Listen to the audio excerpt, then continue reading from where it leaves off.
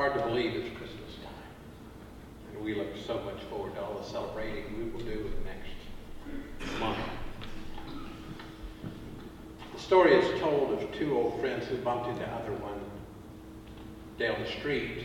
One of them looked pretty sad, on the verge of tears. His friend asked, as you would, "What's wrong? What's the matter? What has the world done to you?" The sad man said, "Well, let me tell you, 3 weeks ago an uncle died and left me $40,000. And you're sad? Well, 2 weeks ago a cousin I never knew died and left me $80,000. Well, why are you sad?" He said, "You don't understand. Last week my great aunt passed away and I inherited $250,000. So what's the problem?" "This week, nothing."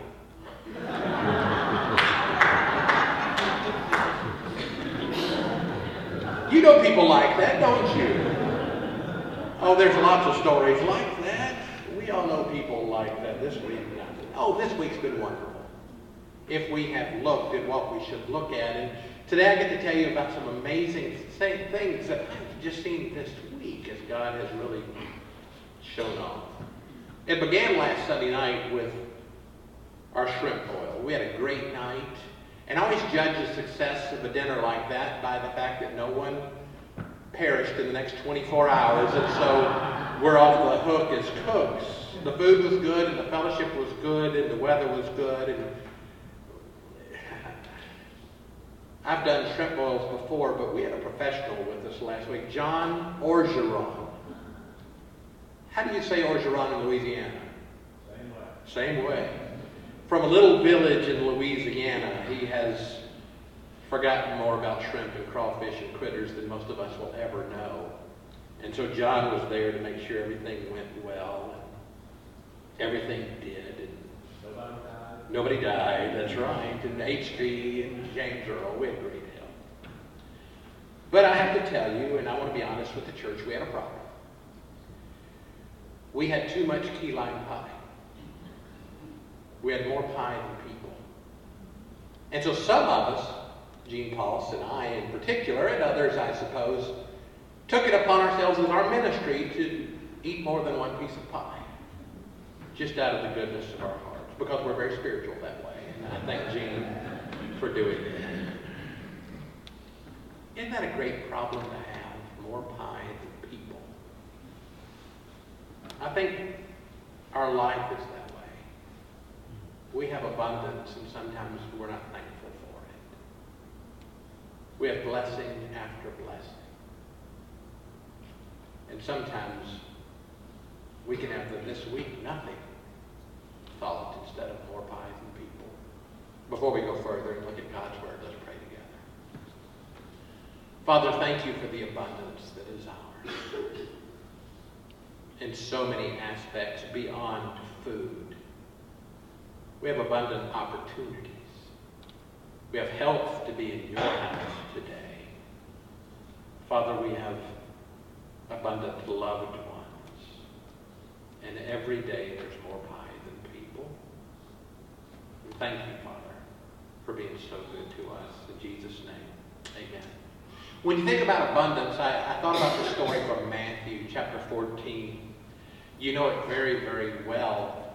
Jesus fed a lot of people, and there was more food than people.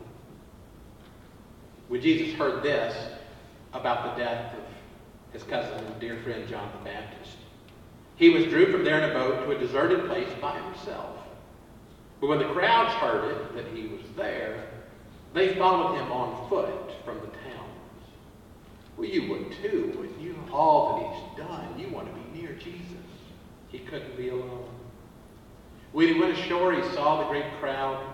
He had compassion for them, and he cured their sick. When it was evening, the disciples came to him and said, "This is a deserted place. The hour is now late. Send the crowds away so they may go to the villages and buy food for themselves." Jesus said to them, "They need not go away. You give them something to eat." Don't you wish you could have seen the disciples' faces when Jesus told them that?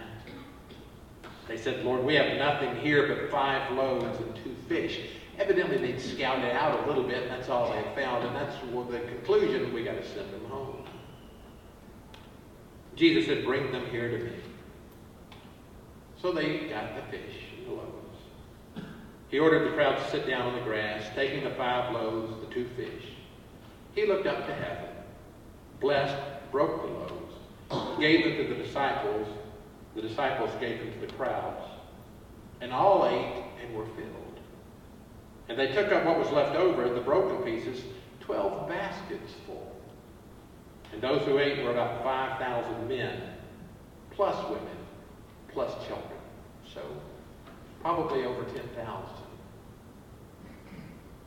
We're very familiar with the story. Jesus sees a need, and he not only takes care of it, he blows it away. He more than meets the need. He gives in abundance.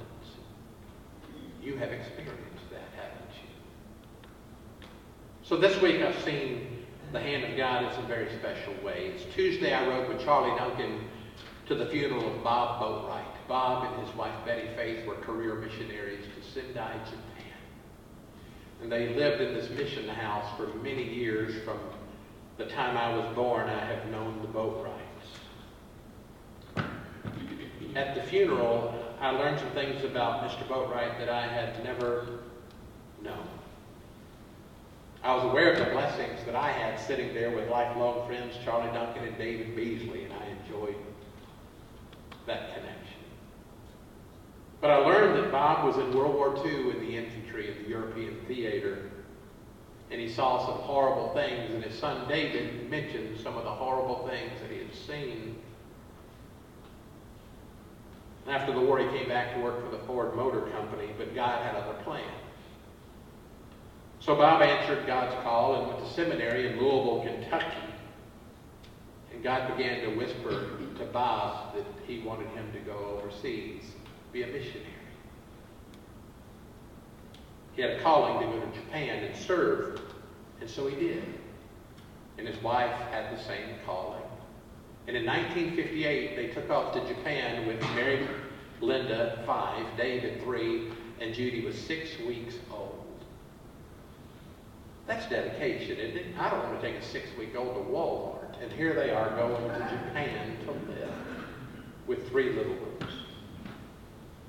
The year before I was born.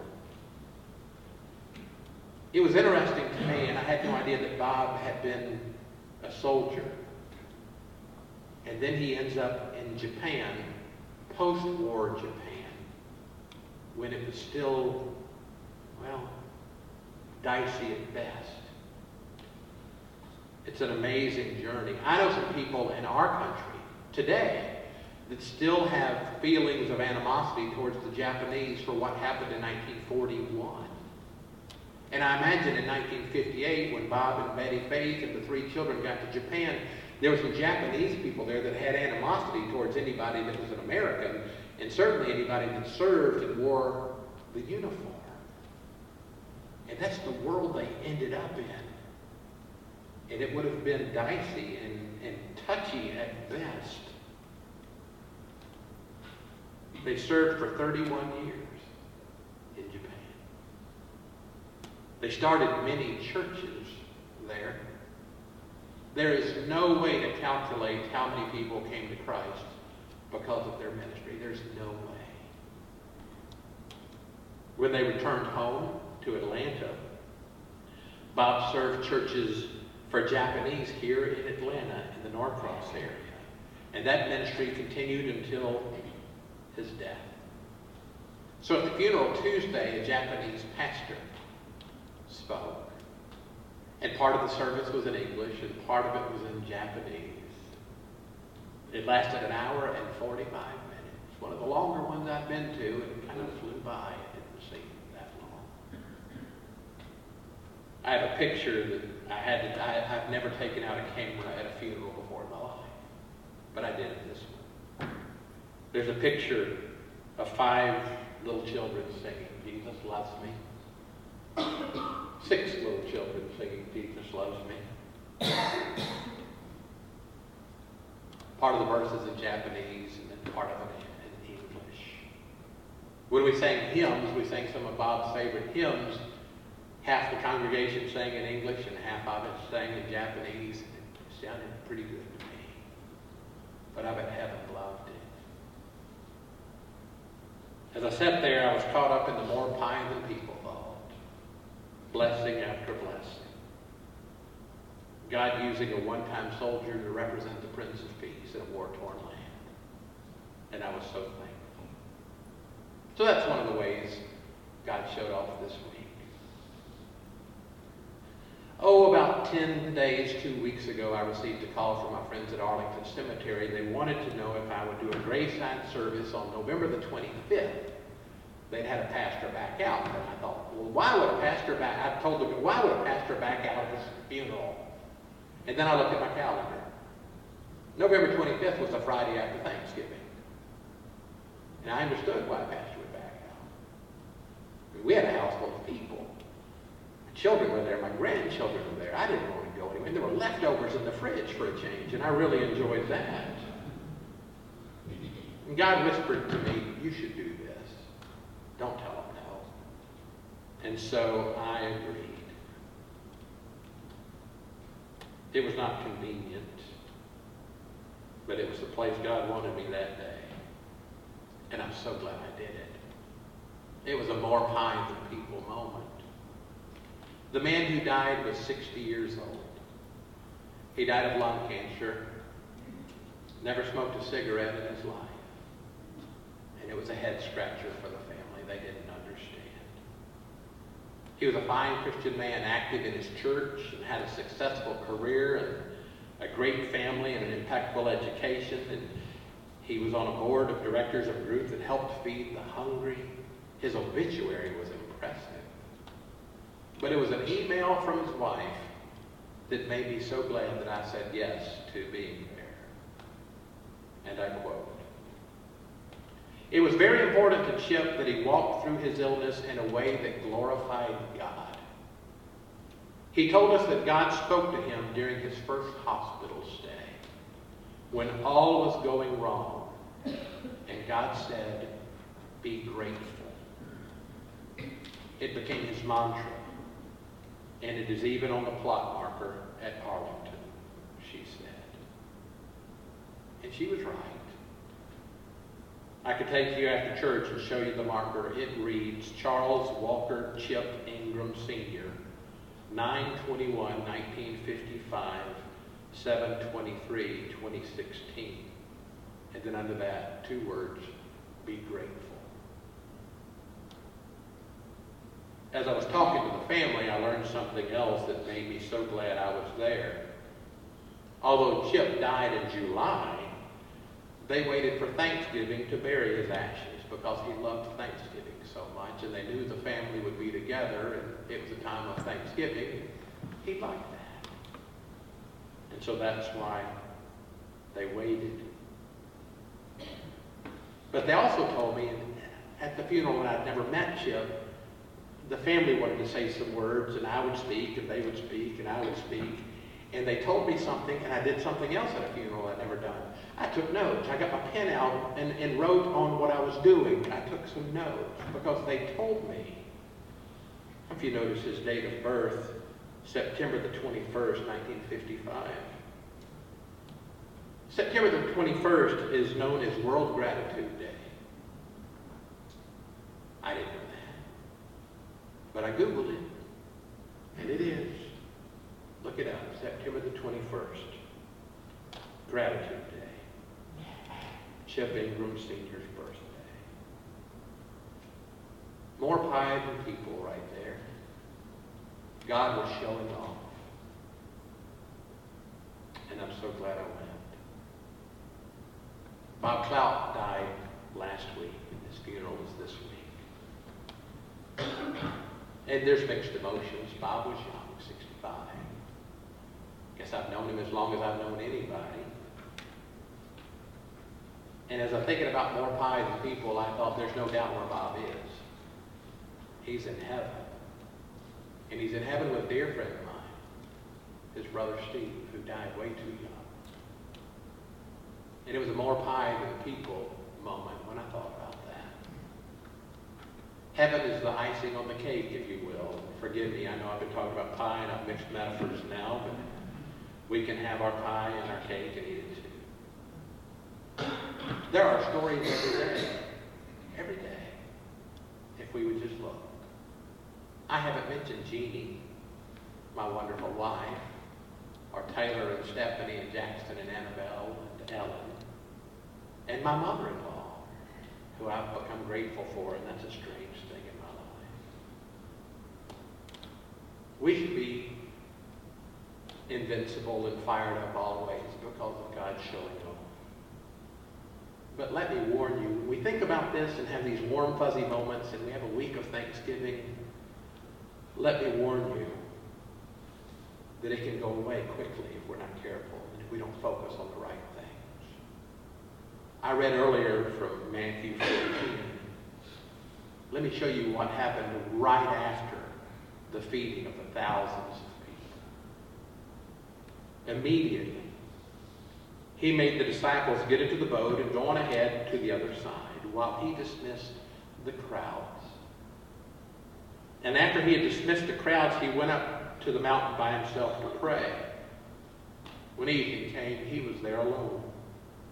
By this time, the boat, battered by the waves, was far from the land, for the wind was against them. And early in the morning, he came walking towards them right on the sea, along the water. When the disciples saw him walking on the sea, they were terrified. That's a Hebrew word for freaked out. And they said, "It's a ghost!"